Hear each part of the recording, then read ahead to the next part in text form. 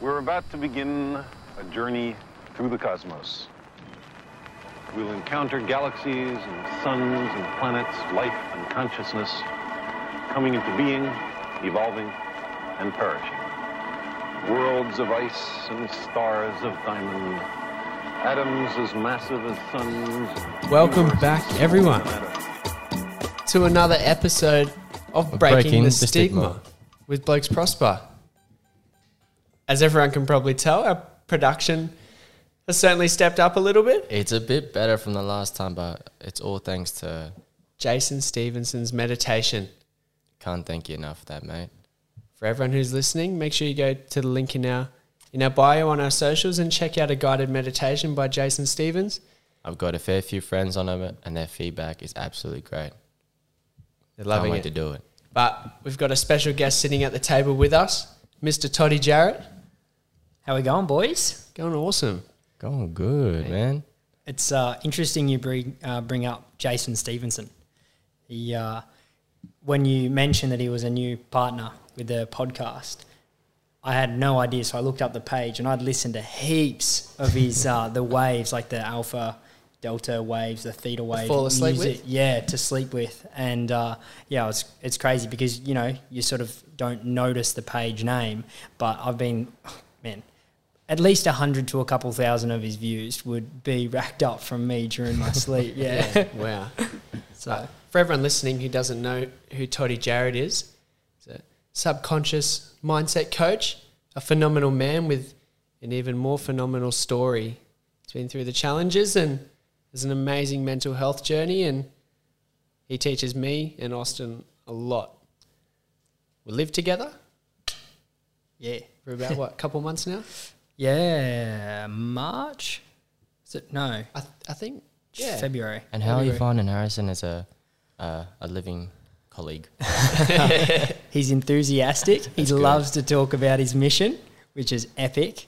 And we have a lot of shared values. I think, as we'll speak about today with the journey and the story, I guess, that I've been on, it's been a breath of fresh air to have H around. So, it's been amazing having you as a roommate. You've taught me so much already. And if you've taught me one major thing, it's to question everything. Question things. The analytical mind, And yes. where it comes from. But no, we've definitely got you on to have a chat about your story today and sort of where that's all started.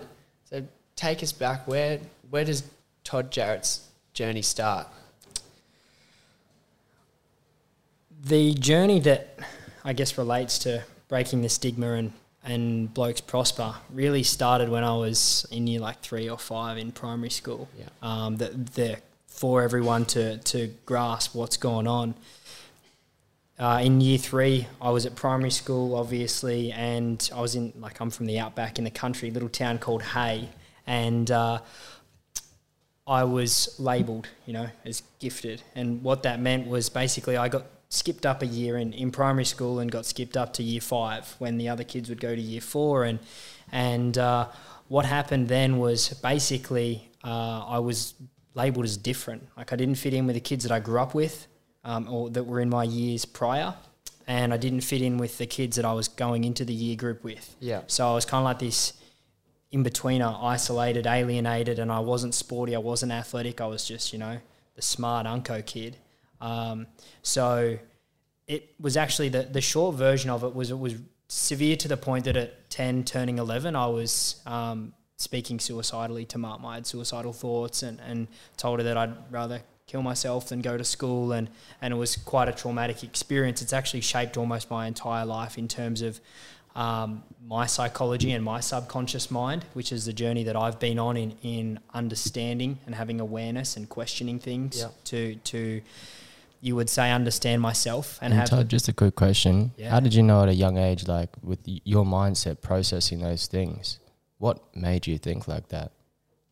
The suicidal thoughts. At a young age, man. It's a very young age to be thinking that. So yeah, because I know a lot of people at that age might not be able to process what death or suicide might sort of be for them, but to have those thoughts, was it more a way out of those feelings from those experiences? Yeah, I didn't know how to deal with it. And I guess as a kid, Dad was away working a lot. So the maternal strength that I really wanted to be able to tell me it was all right wasn't there. I had Mum, and she was that really soft, I should say, the paternal strength. Yeah. I had Mum there, and she was really soft in that maternal way. And I didn't sort of what I wasn't looking for. And in coming back to Austin's question, to me, I felt helpless. I felt like the way I explain it is, when you think of people and they're in the dark tunnel and they can't see the light. Yeah. The way I now understand it with the mind is, if you think of kind of like a train station and there's 8 different, it's like an octagon, and there's 8 different rails that take off. Yep. And they're all different tunnels. You're in the center and everything's dark. So there's no tunnel that has light. And when people can get beyond suicidal thoughts or those states of depression, it means only just one of those tunnels of the 8 needs to have a bit of light, and they go into that area. Yeah. They go into that passion or that project or those people, and that's what they can kind of grasp onto to get them through. So I guess now understanding, I was at an age where I guess I felt I didn't have that. And that was at that point, looking back, like I wouldn't have even known how to do it, like how to commit the suicide in that way. But it was the fact that I can clearly remember speaking to Mum about it and saying those kinds of things. I guess as I was saying, that shaped a lot of my story moving on. I made stories about what it meant to me and what it meant about other people and the journey that it's driven me on. So that's where it, I guess, in that way started. And then it got to the point where during that time I could either stay in my year group that I was in and continue in the pain, which, when you're in that dark tunnel or you're in that dark space, you want to try to get out of it. So my other alternative was at that point to go back to my previous year group, and I thought that'll be sweet. That'll sort everything out. Yeah, I'll be that'll back fix with my it. friends. Yeah. Everyone will stop questioning it, and I'll be able to get back where I started from. Yeah, fit in and have that joy again. But it didn't go that way. I went back to my previous year group, and then you become questioned more. Like, you skipped ahead, and then you went back. Like, what's wrong with you? Like, what's happened? Are you stupid now? Are you dumb now? Like, what's going on? And then I didn't fit in with those kids because I'd been ahead in a different year group. And then, so it was kind of like I was trying to run away from the problem, but it made it worse. Yeah. So, from there I developed what you would call like a protective shield. And that was that, well, if you're going to bully me for being different, and that's what I guess I came to view myself as, different, like the kid that really valued the education, being smart, quote unquote, that I was like, if you're going to bully me for being different, I'm going to be really damn different. Yeah. Like, I'm going to give you a reason. And that sort of started to become, like, as I understand now, my ego was just like, that's my shield. I'm different, and that's how I am. No one can hurt me if I'm so different. Exactly. Yeah. So, and I know we've spoken about this, H. Yeah. And the idea around, like, when you take it as a shield, as a piece of pride of armour, that you want to be different. So then going into high school, it was like when everyone else was getting these kinds of shoes, I remember like Ray-Ban shoes or whatever. They were the shit back then. I would do the complete opposite. Or if like kids were starting to go out partying, I'd do the opposite. Or if kids were getting tattoos, I'd do the opposite. I was always, when everyone else would go left, I'd go right. Yeah. And that was just me, like my protective mechanism, being different. And then that started to, when I went into year 9 in high school, I started to, I guess you would say, venture into the personal development journey when I was 14 or 15, and just started looking at what do successful people do? Why are they so successful? And I started to realise, well, they're the 1% of the world. They're different. 1% is different to the other 99%. So then my story shifted from being different is protection. I was like, different is success. I've got to be different to be successful. So pretty much from the age of 14, I did everything I could to be different. I was, commentating at sports events when I was 13. I was always studying my butt off for away racing. And then as I sort of was finishing high school, I started commentating nationals and managing sports teams and race teams and things of that nature, which were I was always told, and the same thing with my story, that, wow, you're doing such incredible things at such a young age. And that was exactly what I wanted to hear. I was like, yes. So that gave you more fuel to even go even harder. That's great. Dude, yeah, absolutely. And that was huge. It was like every time I heard you're doing so well for your age, it was just like, keep going, hear that again, do whatever you got to do to hear that again. And then there was one day, I guess this comes through with maybe a couple of years ago, when someone had heard what I was doing or where I was at, and they asked me my age, and I said my age, and they're like, oh yeah, okay. It was literally like being stabbed in the chest. I was like, wait, they didn't say I'm doing so well for my age? Wait, what's going on here? Like, and it was this huge moment of, it was a massive pain, but realization of, that's been driving you for so long, and you didn't get it just then, and now you feel empty. And that's when it was like, oh, okay, I see what's been going on here. It's when that shield crumbles. And that's, I think those shields come in a lot of different forms for a lot of different people. But I think I've had a very similar shield too.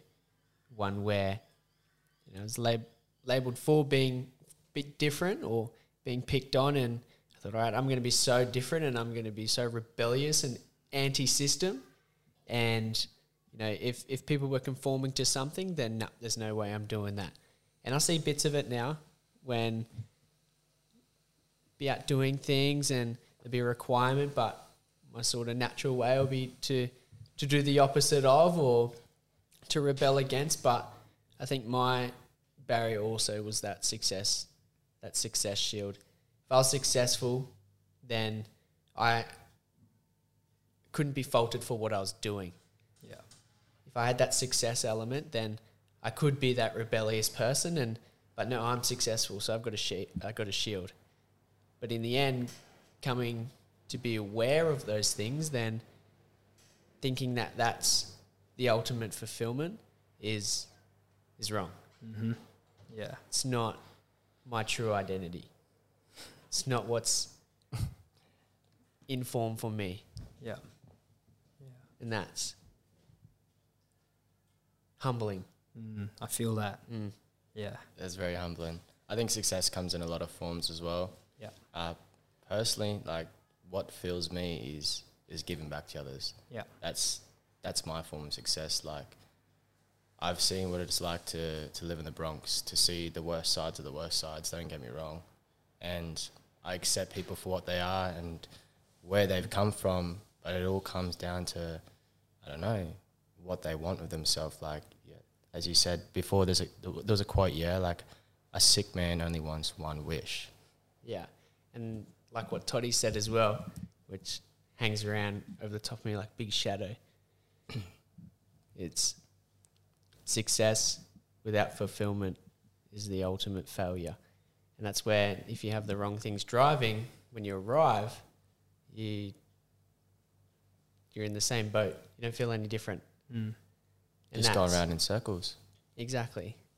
We continue searching for a feeling within from the external when it can only ever come from within. And it sounds cliche, and we hear it all the time, but I guess through the journey that I've been on, especially the last couple of years, I've experienced that firsthand to know that. And I know we'll get to that, but it's huge to know for those that are listening that what we just said is so true, that we seek these external, whether it be a material item or whether it be an achievement or a status or a place, or getting that title or that name, or as an athlete, that championship, whatever it is, we seek that, and then we get to that point, we have the 24 to 72 hours of high, of wow, this is incredible, and then it's, for some people it's less, it's like 2 hours, 20 minutes, and they're like, okay, back to work. We've got to do the next thing. And there's no joy or fulfillment, I guess the word to, as Austin was saying before, like fulfillment for me, which is the ultimate feeling of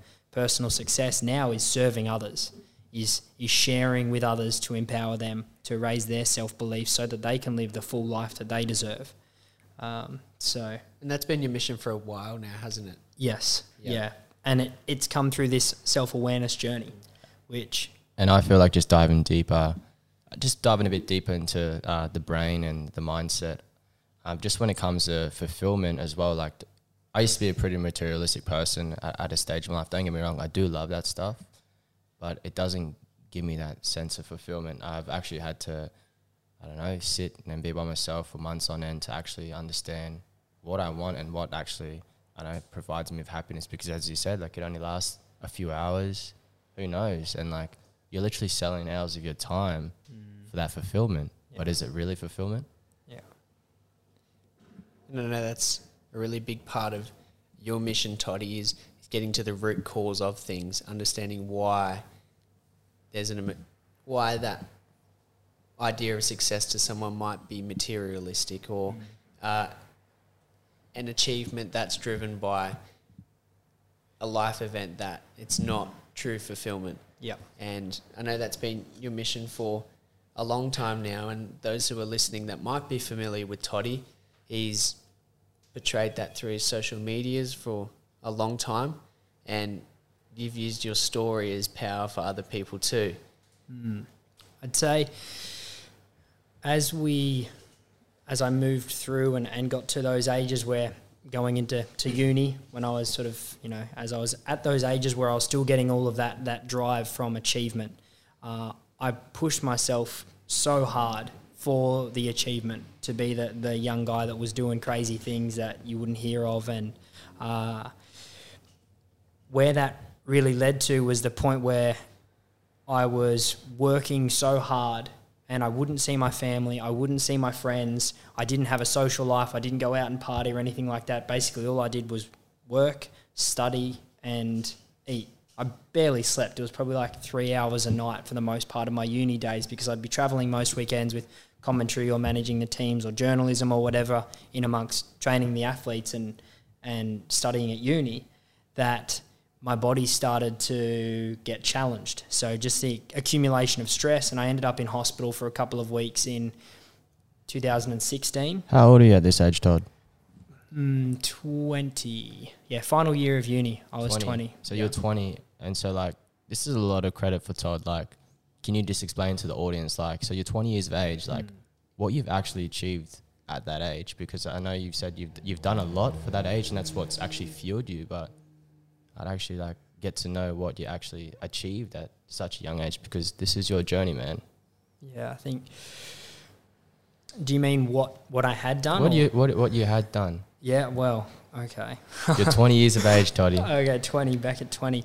Well, I started, as I said, achievements-wise, what I prided myself on, okay? And I don't talk about these much now because I try not to. So this is actually challenging me to talk about it. Before we'd sat down and had a chat, with a lot of Toddy's journey, talking about his story now is part of a way of sort of placing him back in where he was. So it's challenging to sort of bring yourself back within.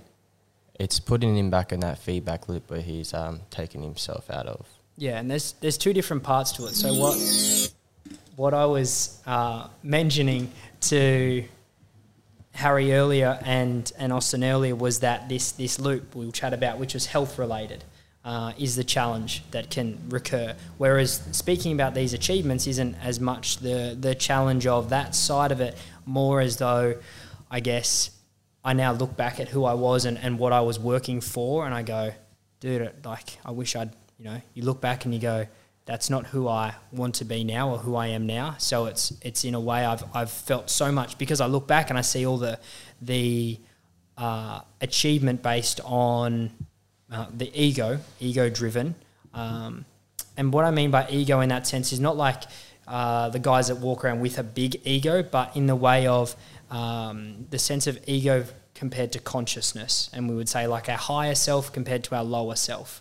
In the distinctions between our light and our dark. And I guess in that way, I was, Ducks at primary school, and then that led to when I was 13 and I got injured with motocross, I started commentating, which was unheard of. Like, dude, my voice was so high pitched. I remember going to races. We've still got videos now, and I was guest commentating at a national event, which was a big deal when I was 14, and I was like this high pitched, squeaky little kid, and these like 35-year-old professional commentators, and I look back now and I laugh. But so I started commentating, and that kind of, I guess, grew my name within the sport of motocross, which was my background. And then as that continued, I would commentate state titles and then nationals and junior nationals and women's and senior nationals, and And then when I turned 18, I just was finishing up high school. I got ducks of high school, which was epic. A lot of stress though. Like I had so many breakdowns in year 12 by the stress of doing my best because there was pressure there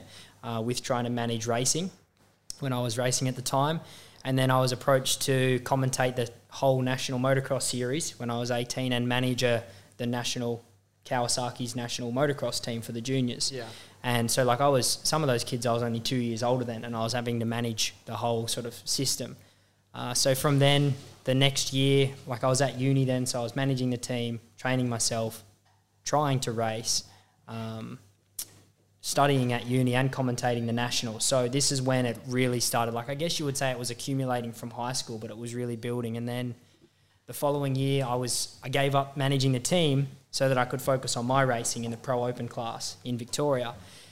But then in doing so, when I sort of took that step back, an opportunity started with becoming a journalist. So then I took on sports journalism, writing for articles, websites and magazines and things like that with motocross and men's health and fitness and things like that. Yeah. So then another load came on. And then it sort of just continued like that for the next few years through uni. There was a lot of things like going over to the Junior World Championships in Belgium with the Australian motocross team. And how old would you? I was 18 then. Yeah. 18. That's you've achieved a lot from a young age, and that's a crazy, man. It's a round of applause right there to you. Honestly, round of applause. That's crazy. I appreciate it. And as I said, like this isn't usually something I talk about now. It's like past and been gone, and I sort of focus on what I'm doing now. So then I came to the sunny coast because at this point I wanted to be the best performance coach in training athletes in the world. That was my vision, that was my goal, that was my passion. And I wanted to go to Stanford University to work with their athletes in their program. And the only way to do that, being an Australian, was you had to know someone on the inside. Yeah. I didn't know anyone on the inside, but I found a way because I was committed, I was determined, and that's how I lived my life. I was like, there's only plan A, no plan B. And I used to tell that to everyone. And I came up to intern with a guy on the sunny coast that had been a coach and an intern at Stanford. And so I came and interned with him, and within sort of like 2 weeks, he'd said, dude, like, you're good. We like what you do. Do you want to come up here, train athletes, teach at the university, and run our like PT programs and things like that? And at that point, I was very much managing things down in Victoria where I was, and I wasn't learning.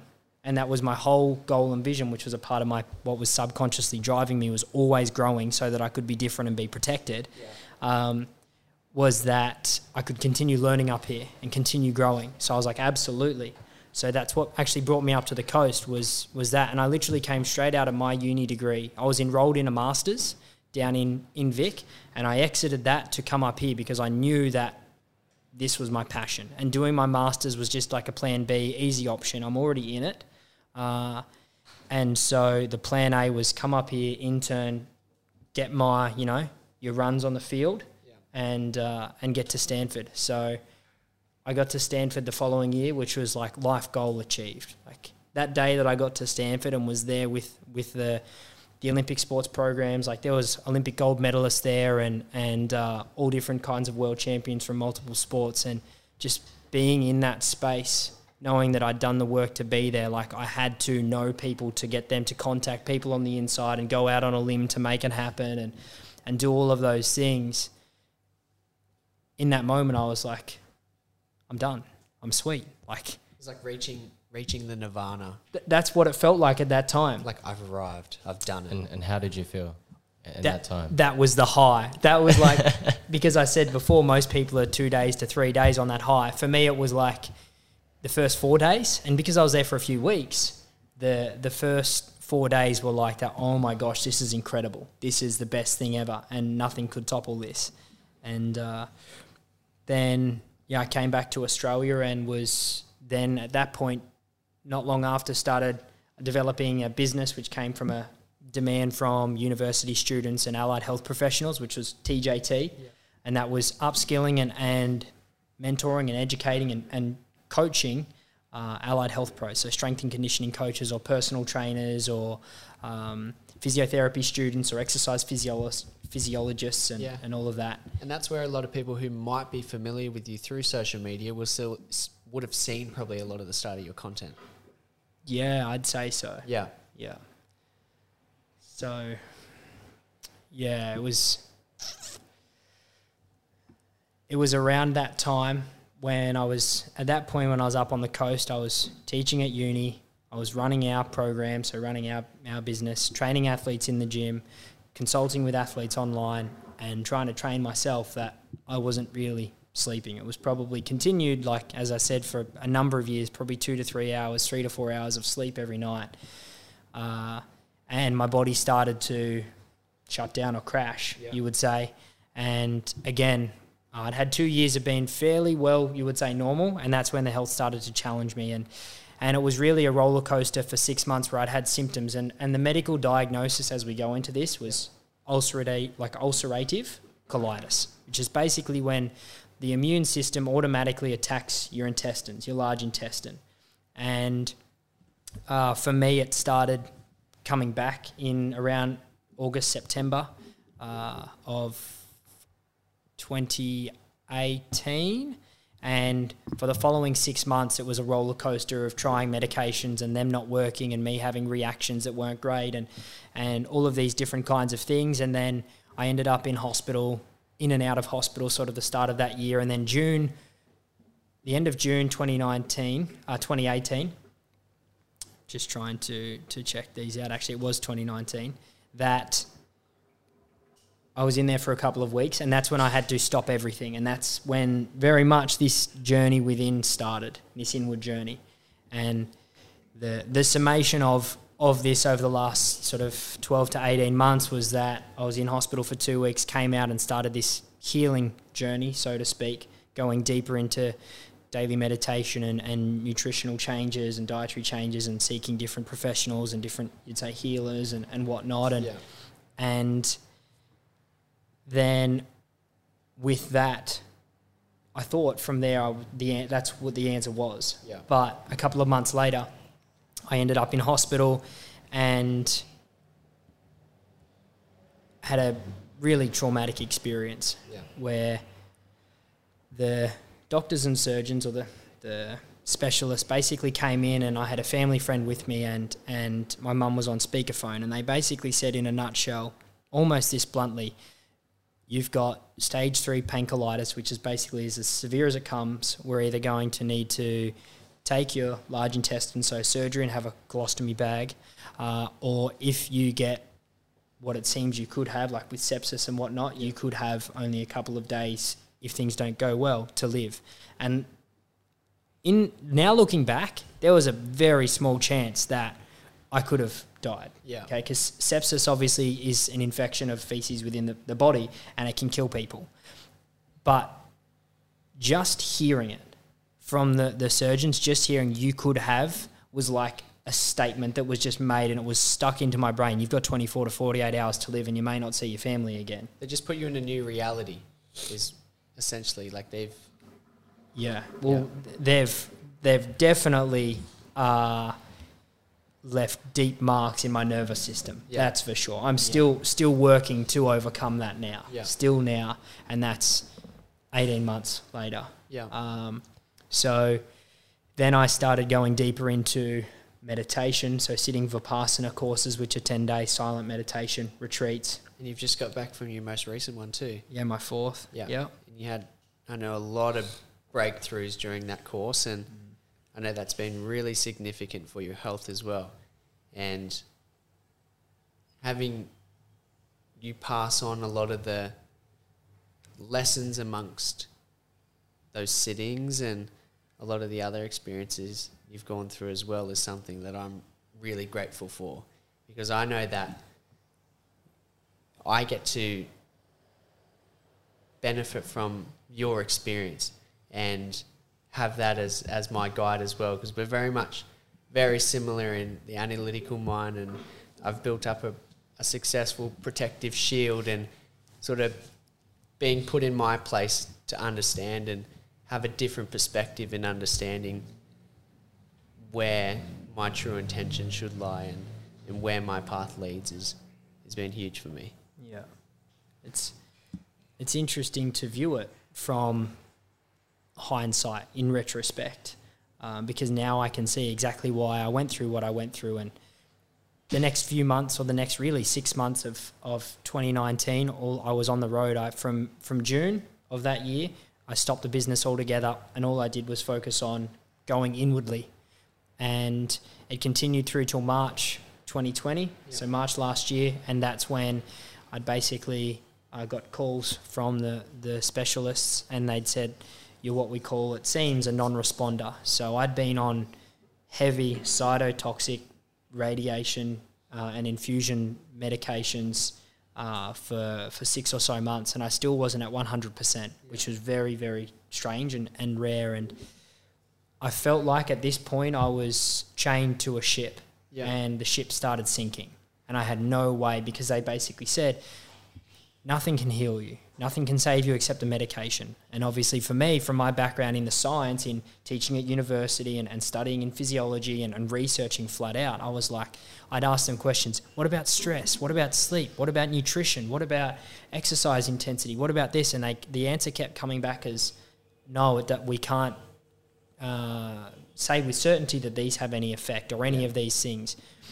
And I had this internal feeling, this gut feeling that, no, you can heal from within. I can overcome this without medication. So on March 28th of 2020 was the day that I stopped all the medication, which was probably one of the scariest days of my life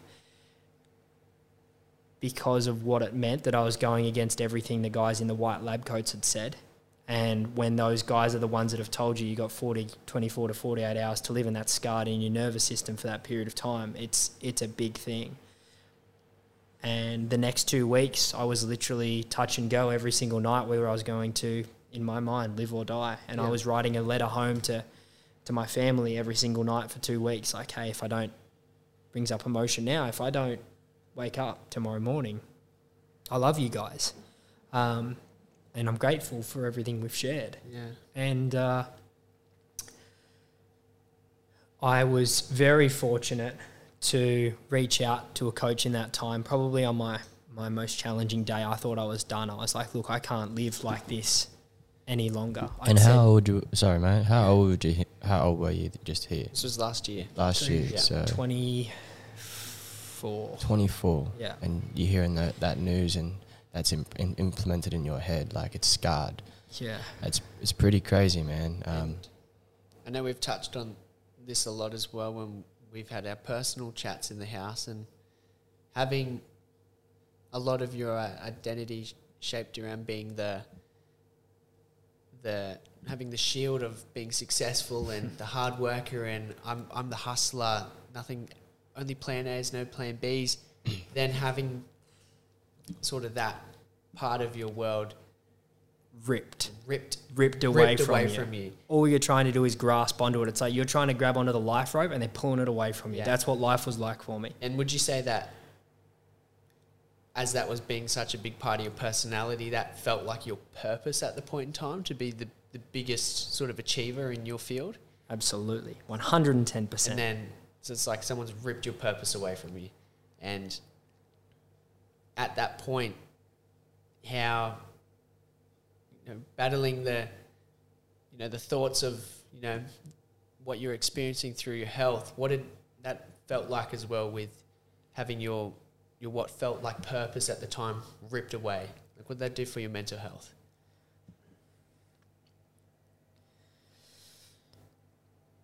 Just take a minute if you need, man. Yeah.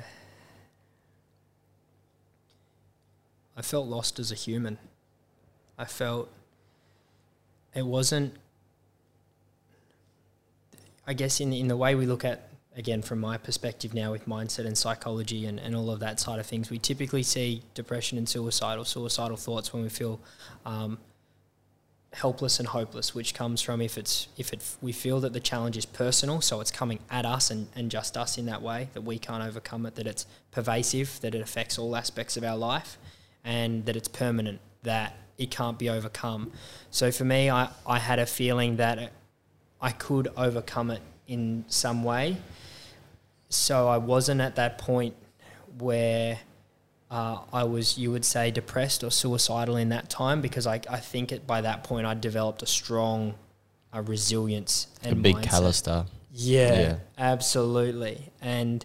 But in saying that, it's not to say I didn't feel lost. I was lost. I had no idea who I was, and that comes to what Harry said was when the two things I'm most proud of. One, stopping my business and everything I'd ever worked towards building, my vision, my dream, what I wanted at that time. Stopping that was so hard. I needed 4 or 5 people to say the same answer for me to actually accept it. Yeah. Because I didn't want to hear it. I didn't want to say it myself. And it was just like, this is who I am and this is my plan A. This is getting taken away. And then the second was stopping the medication, because to me that was like, I'm throwing away the lifeboats. Like, you know, they say if you want to take the island, burn the boats. Like that was I'm going to heal myself. And the mental side of it really has just continued from June 2019 through to when I stopped the medication last year, to the 6 months of healing down south in Victoria where I was looked after by my family, and to where I've been, to where I am now. Really, it's all been the last 2 years, and this is where the shift has come in. And this is, for everyone at home, what Harry was mentioning before and Austin before about how I said I'm really challenged at the moment by linking with my stories, because I've been consumed every day for the last 2 years with how do I get healthy again? How do I be healed? How can I live a normal person's life again? How can I actually feel like I get to enjoy life? Because it felt like the last 2 years had been, I'm living half a life. I'm not a normal person. And it was literally consumed by that, and that's all it had been. And every single thing I did, from the food I ate to where I walked to who I saw to what I did in the day-to-day, was every single thought was linked back to, is this going to help me or hinder me? Am I getting better, or is this going to be stealing from my energy to heal? And only recently I've realised that the more I speak about it in that way, my journey in that way, the couple of psychologically near-death experiences, physiologically the first time around I don't think was, second time, yeah, my liver and my kidneys were shutting down. Yeah. So that was legitimately in a very scary place, and that the doctors and the guys I was working with were really concerned. But as I started to, again, question myself and look more at the mental health, the mindset side of things, the psychology, it was like, if I keep perpetuating this story that this whole 2 years has been about me trying to heal myself and only looking at it as that, then I'm going to continue that, and I'm just going to keep reliving that over and over again each day. And what I realized was what this last 2 years has actually been is the opportunity that very few people in their life ever get. I haven't really worked for the last 2 years. Obviously, I'm grateful that I'd worked hard beforehand to be able to do that with my savings. But all I've done for the last 2 years is meditate, journal, read, and do breath work. So all the basic things. Yeah, legitimately, like what people might practice a little bit here and there has just been almost every hour of my waking days for the last 2 years. And now I can see it, that's something so rare that people may get that later in life when they retire, but getting that at 23, 24 years old and being able to have that level, that depth of experience of pulling away from what we experience as society,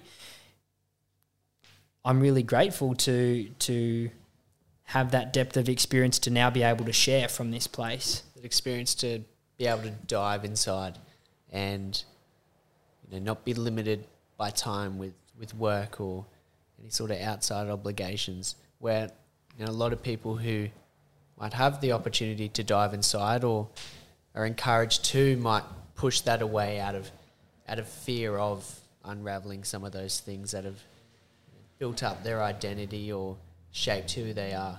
And a lot of people do hide from these things because they bring up those emotions that are hard to face. And then they are left with being in the horse carriage when think they're in control, but they're really not. And those old patterns and those old stories are really the ones that are driving you. Yeah, I feel what it has brought me to was that when we have these areas of our life that we are committed to, our job or our relationships or getting our finances in line or our sport or whatever it may be, they pull most of our attention. And when all of that is stripped away and taken away, you have nothing to think about except what is within. It's true.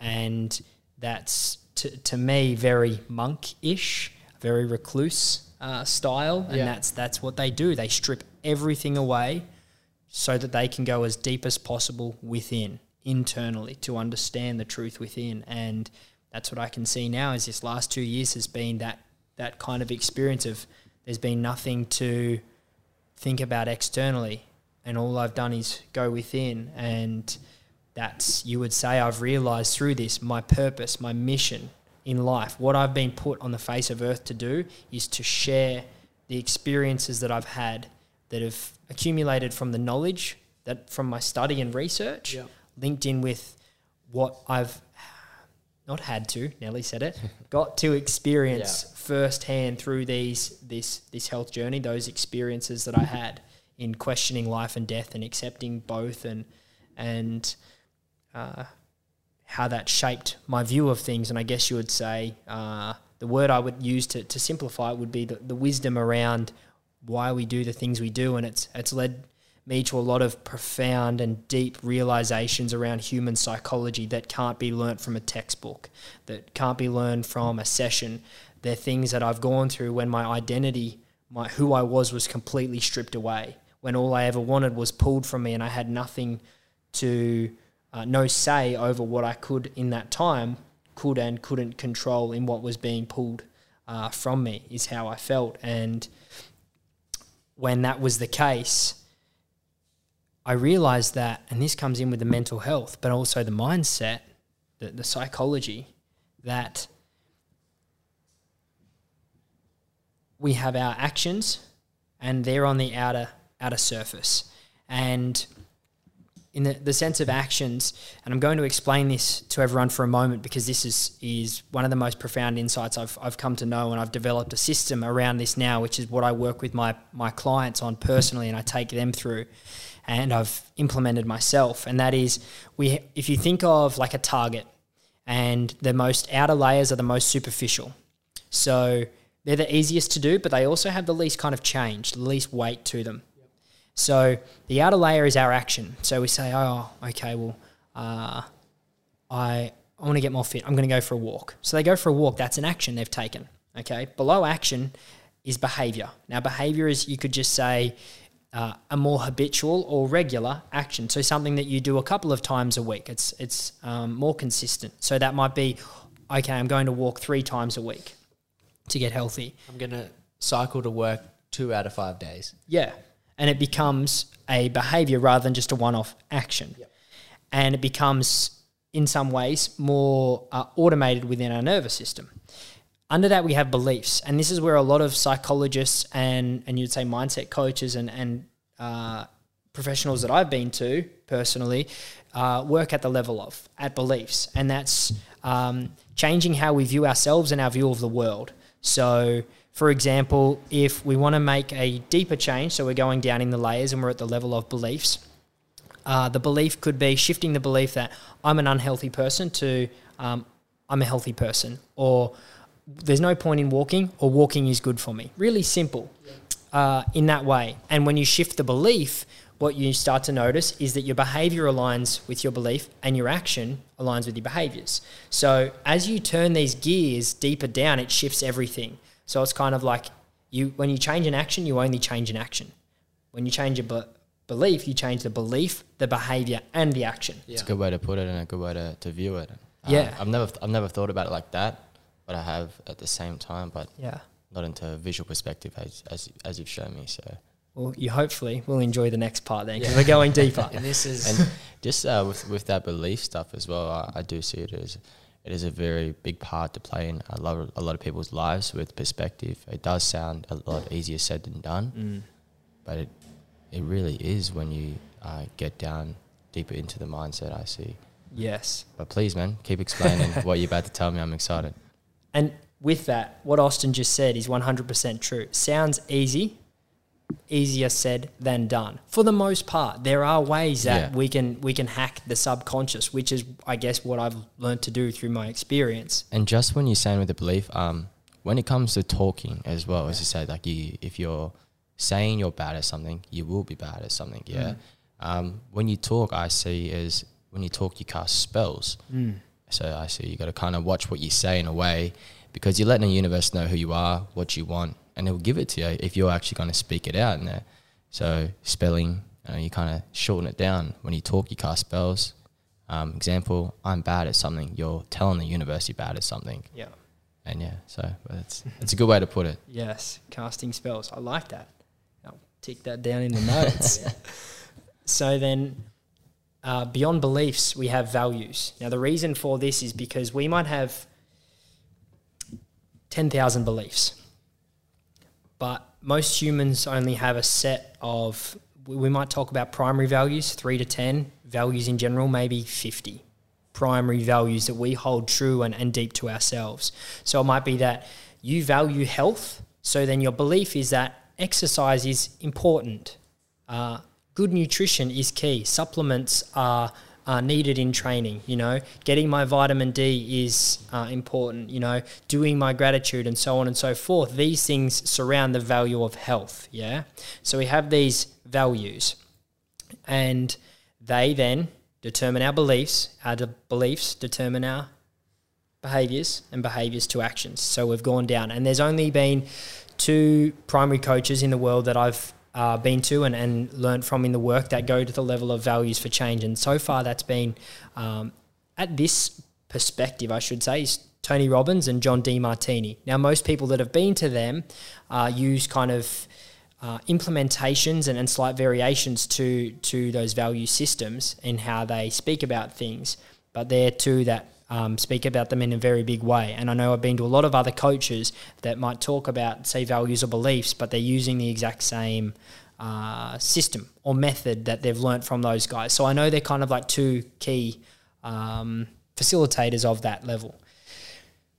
What I realised from the personal experience that I had was when I was down in Victoria last year in 2020, I had no idea who I was. No idea what I was doing. All I knew about myself really at the core level was like, I have a rental like that I'm staying in up on the Sunshine Coast, and my family lives in Victoria. That's about all there was to Todd Jarratt. Like everything I'd ever been before, the business, the identity of the image that I was portrayed as, what I did on social media, the people I caught up with, the friends, gone. Every title just stripped. Everything was gone. And so that's all it was. And I kept, obviously at this point, I've been on this deep journey for probably 12 months already. So there's a lot of deep questions going on within me. And as I'm doing more and more deeper meditation and deeper breath work and that accumulating in more realizations, I kept coming back to the question, who am I? Like, who am I? And not in the way of like, who am I in a so to speak, like a spiritual or physical body sense. I get that. But who am I as a person? Who am I as Todd Jarratt? Who is Todd Jarratt anymore? And what does he stand for? And then it would be like, I try to work out who I am, and there wasn't anything substantial there. And I had this particular day, and I was like, I haven't changed my values. I haven't changed my beliefs. I haven't consciously changed any of these things. Obviously, my actions and behaviours have changed because I'm laid up in a bed. I can't move myself. I have to be sat upright by my parents to eat food. At this point, I was immobile for 6 months. I was literally bedridden for 6 months. It was quite an extreme time. But none of those things I'd consciously changed. And I'd been listening and reading, obviously, through this time to all different books, and a number of things came together at once. Different systems, different principles, different methods and ideas. And it dawned on me, and it was, there's something below values. And it's our identity. And our identity is who I am. And the reason that I had no idea who I was because my identity had been stripped. And what I realized is that we can recreate who we are in our identity, and that sets everything from the outside of it, the values, the beliefs, the behaviors, the actions, automatically in align with our identity. And as I said, I've developed a method and system around this of how to ensure this works for people in a step-by-step way and with things that they need to go through and you know, you tick off day to day in the process. But the most powerful part about it is that a lot of people try to change what they do, but who I am creates what I do.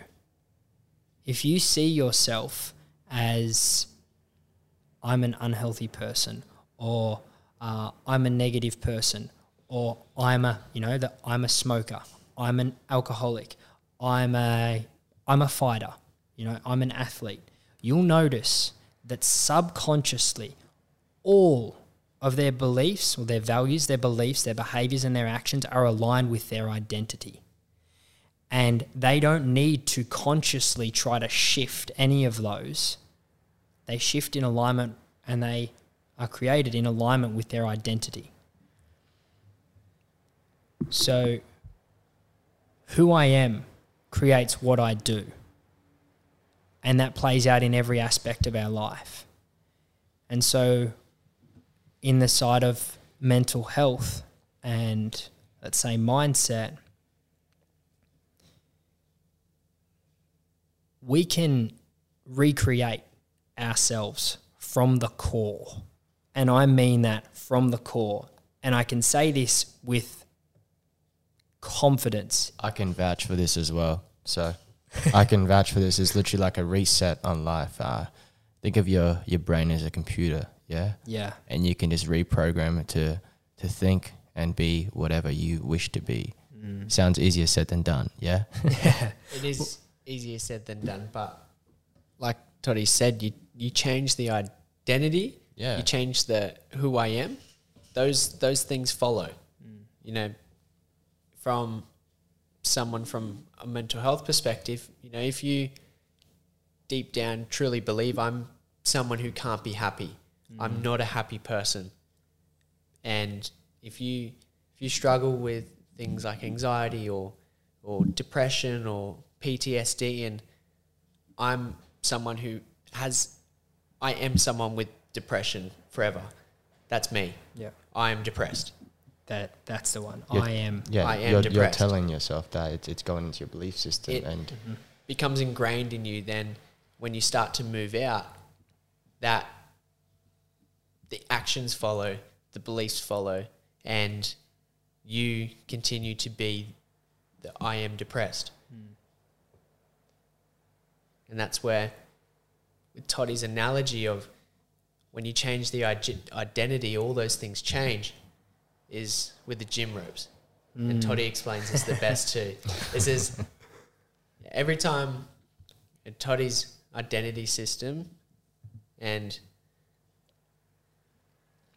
has shaped a lot of my perspective now, and when these things do come up for me, I think about the gym rope. Do you want me to give the gym rope? Please explain. I haven't heard the gym rope. We've got a cliffhanger here we should just hold for suspense. No. Yeah. So I want you to imagine a gym battle rope. So you know how you've got the plastic handles on the end that you hold on to? Oh, the ones you see in those motivational videos, yeah? Yeah, people, I get you. One arm at a time. Riding invisible horses. Yeah. So for those at home, it's the ones that have, like, let's say the 10 big cords wrapped around each other, and they make that big rope. Also like the gymnastics climbing ropes. So within that gymnastics climbing rope, when you actually look at it, there's like, let's say 10,000 to 100,000 threads. We'll use a number for the moment of like, there's the 100,000 threads. There's the 10, there's the 10 big outer layers that connect together. And then within those 10, there's another 10. And within that 10, there's another 10 and another 10. And so you've got microfibers. Yeah. So people living their life at the moment, let's say they have a black gym rope and they go, I want a blue gym rope.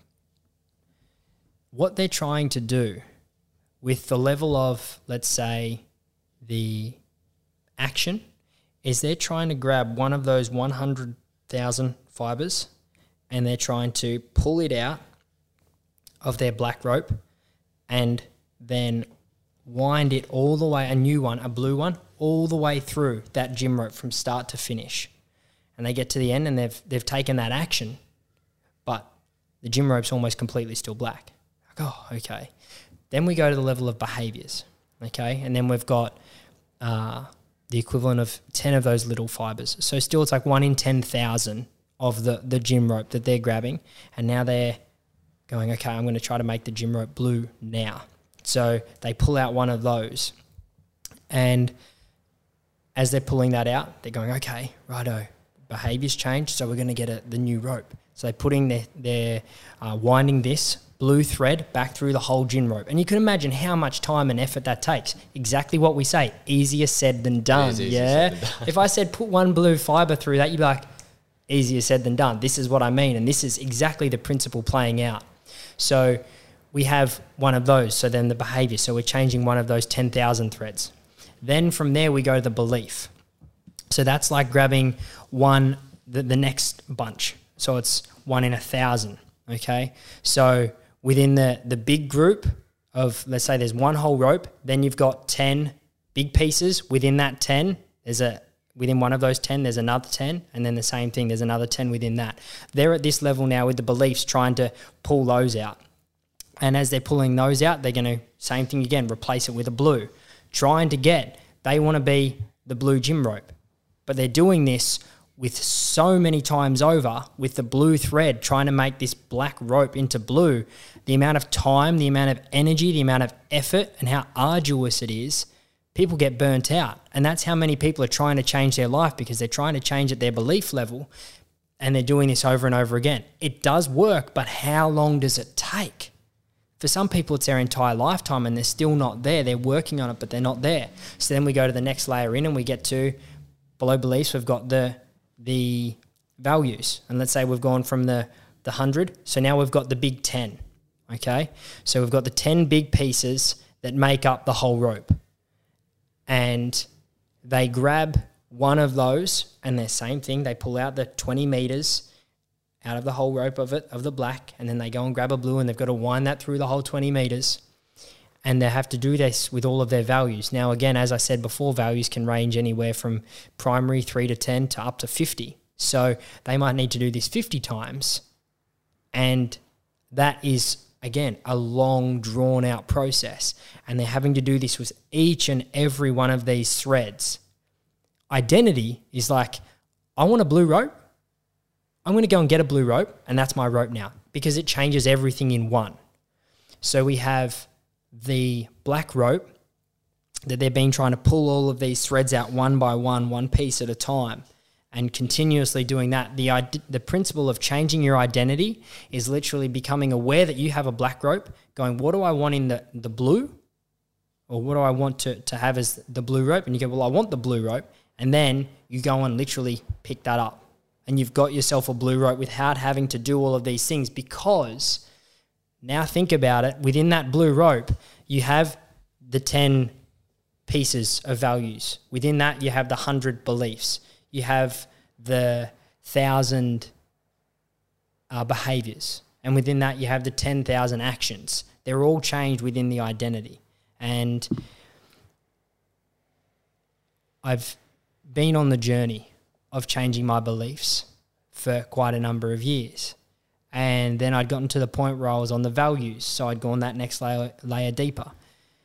And this is where I say that I'm blessed to have gone through what I did with having my whole life pulled away from me and stripped away from me, because it enabled me to see that there's something below values, and that's our identity. And when we get clear on what our identity is now and what we want our identity to be, not what we want to believe, not what we want to believe. What it actually is. Yeah, who I am. When you get clear on who you want to be, what you want to feel, how your days are in that way, that's when you make a change. Because the beliefs can be external. They can be the world around us. They can be like views on people, places, locations, experiences. They're external. Identity is solely on who I am. And when you shift the who I am, as I said before, it shifts every gear on the outside. It turns every single cog as a result. It is the linchpin. Going down to the core of the roots, really. Absolutely. That's good. And It's a very good way to put it like that. It's a very good way. thank you. Still, there's still, you would say, in that aspect of it. I know that there's a better analogy. I just haven't got to it yet. I can feel it. There's something under there that's easier. But the gym rope works in that way of how many, when you pull that apart, how many threads there are to make up one rope. And that's the same thing. People are trying to pull out one thread at a time, change one belief at a time, and it takes them years on years on years. And you know how hard it is that most people listening to this will have tried to change a belief. And you might do it for a couple of weeks and then you're back to your old ways. It is so hard to do in that way. It can be really challenging. And then there's times where with the mental health side of things, as you guys would know from these experiences, there's times when, when you're in a challenging place and you try something and it doesn't work, you feel like you've kind of used up one resource. And then if you try another thing and that doesn't work, you almost feel like you're running out of options. Yeah. That can happen with trying to change beliefs if you're not seeing the long-term lasting change. And that's how I've developed this identity system, is based around 3 key resources and processes that, when linked together, do the work for you. And it's changed my life so dramatically. And I'm very grateful to say that I've been able to see it change the lives of the people that have implemented it in hugely radical ways. And this is why I know that I've been put on the face of this earth. This is what I know I am here to share and I'm here to do. And it enables people to be reborn, to recreate their life, to have been in the places where they've been brought up, in the challenges, as you said before, us with the being brought up in like the principle of the Bronx and the challenging places. If people that have been through anxiety or depression or bankrupt or divorce, and they're in those places, they're in challenging places at the moment and they've tried so many things, and it's as though they can't get that shift or they can't get to that next step. It's because there's so many things that, in a way, it takes to get to that point, because there's so many areas of their life. As we said, the subconscious kind of filters them all. And the way I speak about the subconscious is like, it's like the lens we look through. A champion has gold-coloured lenses. Someone that's really struggling in life has like grey lenses, and everything they're seeing is coloured grey. So all aspects of their life are in that sort of grey colour. And because it tints everything according to what our subconscious is driving us with. And the identity system is able to change that lens in one process. And I've never seen that in any other program, coach, or course I've been fortunate enough to experience in the past. And sitting here, it brings me so much excitement. That's good, And you can hear it in your voice, and you can see it in the way you're sitting. You're about to jump out of your chair. He's smiling a lot right now.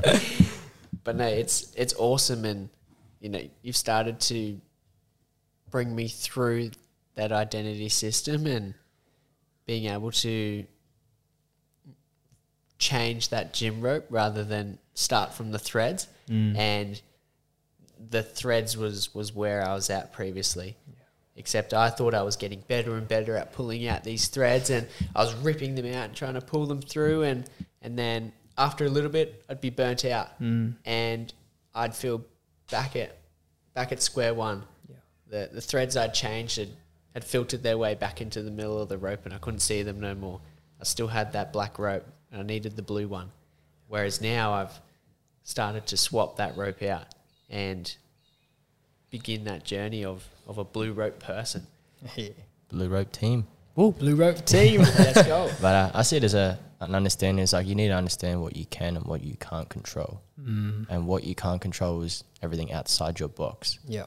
And a lot of people, I don't know, if things aren't changing for them, I do think you have to, in a nice way, you do have to take a step back and you say, come down to the core roots of like, if it's not changing for me, what do I need to change? And that is you and what's in yourself. Yeah. But the rope analysis, I like that. Yeah. Team Blue. It's awesome. I think in saying that, for everyone listening, it's knowing that if you hear this and you're like, yeah, okay, that's me, then you're ready. If you take action yourself, you know you're ready. It's to know that there's some people in their time that aren't ready to make that big shift, and it can just be planting the seed for them, letting them know that, hey, if there's a time when you feel like you want to try this or go on this journey for yourself, then you can. But that's one thing I've needed to learn myself, is that I want to help and I want to serve and I want to see people empowered and have self-belief and doing the things that they want to do. And I get so passionate about it. And when people aren't ready, I go, oh no, what have I done wrong? And I go, so hard on myself. And it's remembering that, hey, sometimes it may be a little bit more for them to, like, they might go through a little bit more before they're ready, or they want to do it a different way, and that is absolutely fine. And it's funny you say that when you just when it comes to reading books as well. Like, some of the books you do read, it says, you know, you're ready when you pick this book up. You're here for a reason. So he's all ready if he's listening to his podcast right now. That's where I'm a really big believer of the right teacher will step in when you need it. What you need will always come to you. And Toddy's been that ultimate teacher for me. He's stepped in it. It's been pure fate how we've met. And since our journey of living together and ultimately finding out that he is my guider, my Yoda to my Luke Skywalker, the young Padawan. But yeah, I'm an ultimate believer of the right person will step into your life when you need them the most. Yeah, and that's true. You know, not just persons, or people I should say, but, you know, books and, you know, different lessons will always happen when you need them. And, you know, as long as you are right in your identity and you know who you are, then, you know, you will always learn from those things and take out what you need from them. So if I can put in one thing, I want to make sure I say this before whenever we finish the podcast, and that is this: for everyone listening, if you have been trying to make a change in your life, consciously trying to do something, create that level of wealth, or get that exercise routine, or change that dietary side of things to lose some body fat, or whatever it may be, or create that relationship, if you've been trying and it doesn't happen over time in the way it might be, like some people call it self-sabotage, or things aren't lining up the way they should, it's because of the identity. The identity is the root. Now, if we change the identity, we change all the layers above. And so that could be in the sense of, if you're wanting, so many people have financial goals and they have these huge conscious financial goals. But if they're deep subconscious, and we think the deepest part of the subconscious being who I am, our identity, it says something different to our conscious goal, we are programmed to not be able to achieve that conscious goal. Because, as I've said on social media to many people, when your subconscious is 40 million times stronger than your conscious, and you're trying to achieve that conscious goal, and you've got 40 million people fighting against one, you know which one will win in that way. So it's not about being hard on yourself that I'm not achieving this, I've got to work harder, because that was me, and that's what led me to my health issues. And that's what's led me down this journey to realize this, that, hey, it's not the belief. It's not that you're not trying, Toddy. You're doing your best. You've worked your butt off. You've nearly put yourself in the ground a couple of times for this. It's because you had a deeply rooted subconscious identity that said otherwise. And when I was able to shift that, I know we talk about manifestation or the universe or the law of attraction or things coming to us in the right time.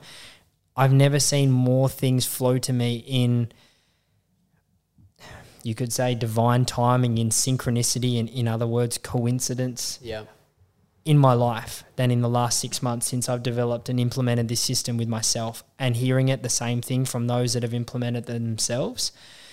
It's been profound. So again, it's, if your beliefs, if you're tracing something and it's not coming through, don't be hard on yourself about your belief. Ask yourself, where in my identity am I not believing it or seeing it in myself? Yeah. And if you have a question, reach out to me on socials and I'll do everything I can to help in message and whatnot. Definitely. And what does life look like now as Todd Jarratt with the different gym rope? How's life been, and what does life look like? Should see the smile on his face. Yeah. The saying you said before, success without fulfillment is the ultimate failure, which is why we have billionaires around the planet committing suicide regularly, because they get to the point where they feel they've got everything that should make them happy and they're not. To me, I used to live my life based on achievement, and I felt afterwards I was empty, and I would push every single day and get to the end of the day and want more and consistently want more, and it never be enough. Where I'm at now, I'm fulfilled every single day, and it's incredible. I'm right with you, brother. It's the most amazing feeling. Whether I'm sitting, I'm meditating, I'm at the beach, I'm doing what I love to do and serving people, I feel fulfilled in the present moment. And that's the answer I was always seeking from before in the external. But now I have it from the internal because I've created my identity around fulfillment. And that is 100% not to say that I've got it dialed and I'm perfect, because I stuff up more than most people. And I still have plenty of subconscious patterns and programs that are being rewired as we go through this. Yeah. But the level of fulfillment that I have where I can sit and be, I used to freak out at the thought of sitting down and watching a movie. I couldn't do it. If I was with family, I'd leave and I'd go and do my work or go and train or whatever it was. I feel where I'm at now, for most people, I feel the answer in life is what they're seeking in their external is fulfillment. And if you can create that from within, you don't need to do anything anymore externally to have that feeling. It already does it for you subconsciously. Yeah. So yeah, that's the identity does it. Yeah. It's like, And if you can create that feeling in your life as early as possible, sooner the better. Yeah. I wish I've got taught this, I don't know, maybe when I was a bit younger, because my life right now would be a lot different, but yeah. But that's part of the journey. that's part of the journey. I wouldn't get to meet you boys. So Yeah. No, but a lot of people wouldn't say arrive, but get to that point in their life where that perspective of fulfillment changes, and it happens unfortunately at the back end of their life when they're approaching their last years, and they say, oh, where would I be if I had that at the beginning of my life? Yeah. Where would I be if I'd known what I know now back then? How would my life be different? And for your journey being so profound and having those experiences and understanding where your fulfillment comes from is amazing. And for you to be able to share that with us and with everyone who knows you and follows you on social media, it's amazing. And I'm extremely grateful for what I've been taught, and very, very grateful. Todd has been to hell and back, but he is back. And he's better than ever. And it's a pleasure to have you speak and let the world know your journey, man. It's inspiring, and I hope a lot of others do take it on board with what you said and the knowledge that you've given. So it is very, very powerful, because words are very, very, very, very powerful thing. Without words, how could you really express your emotions? Coming back to what you said before, it's casting spells at the deepest level. Yeah. And this is what I'm here on earth to do. It is to serve people, to share with people, to help people, to realise that they don't need the external, to have the feeling that they've been chasing all this time. They can create it from within, and it's not a cliche. It is achievable. You just need some tools. And the reason I've gone through to hell and back is to discover these tools. And that's why I guess in a way I can look back and be blessed that I've gone through what I've gone through, and I'm grateful for it, because it enables me to share with others and empower others for their lives to be fuller. So it's just everyone lives our different experiences, and you can just take lessons from all of them and not fall in the same way as others do. So it's a very, very powerful and touching story, man. Thank you, boys, for having me. No, No worries. can't thank you enough. And Round of applause for Toddy. yeah, Round of applause. I don't know which button to press, and I don't want to hit the wrong one. Let's but hit the green one. Let's hit the green one. No, wrong No, one. that's not it. There we go. Applause for Toddy. We're still new to all this. So. There we go. Yeah. Love it. And where can everyone find you? On Instagram, Todd_Jarratt, and on Facebook, Coach Jarratt is the 2 pages. Yeah, for sure. Awesome. I'm most active on Instagram. You'd say in the day-to-day, I'm always sharing up stories about mindset and psychology. So if you want anything in this, that's where I'd say jump on there. And then also if you want, shoot me a message. I'll do everything I can to audio people back and whatnot. And everyone's going to be seeing a lot more of Toddy, especially on the Blokes Prosper Yeah. page. Got a lot of important messages to share and some awesome content to come out, and we're really excited to have you on board. I'm excited to share some info on mindset and psychology and mental health and all of those sides of things. So I appreciate it, boys. Get ready, guys. You're going to rewire all your brain. Get ready. Amazing. Once again, Toddy, woo! Thank you so much. Absolute We're extremely pleasure, man. grateful to have you on board on the podcast. It's been amazing. Thanks everyone for tuning in, and thanks to Jason Stevenson's Meditation for sponsoring us as always. And for now, keep on prospering. We're about to begin a journey through the cosmos. We'll encounter galaxies and suns and planets, life and consciousness, coming into being, evolving, and perishing. Worlds of ice and stars of diamond, atoms as massive as suns.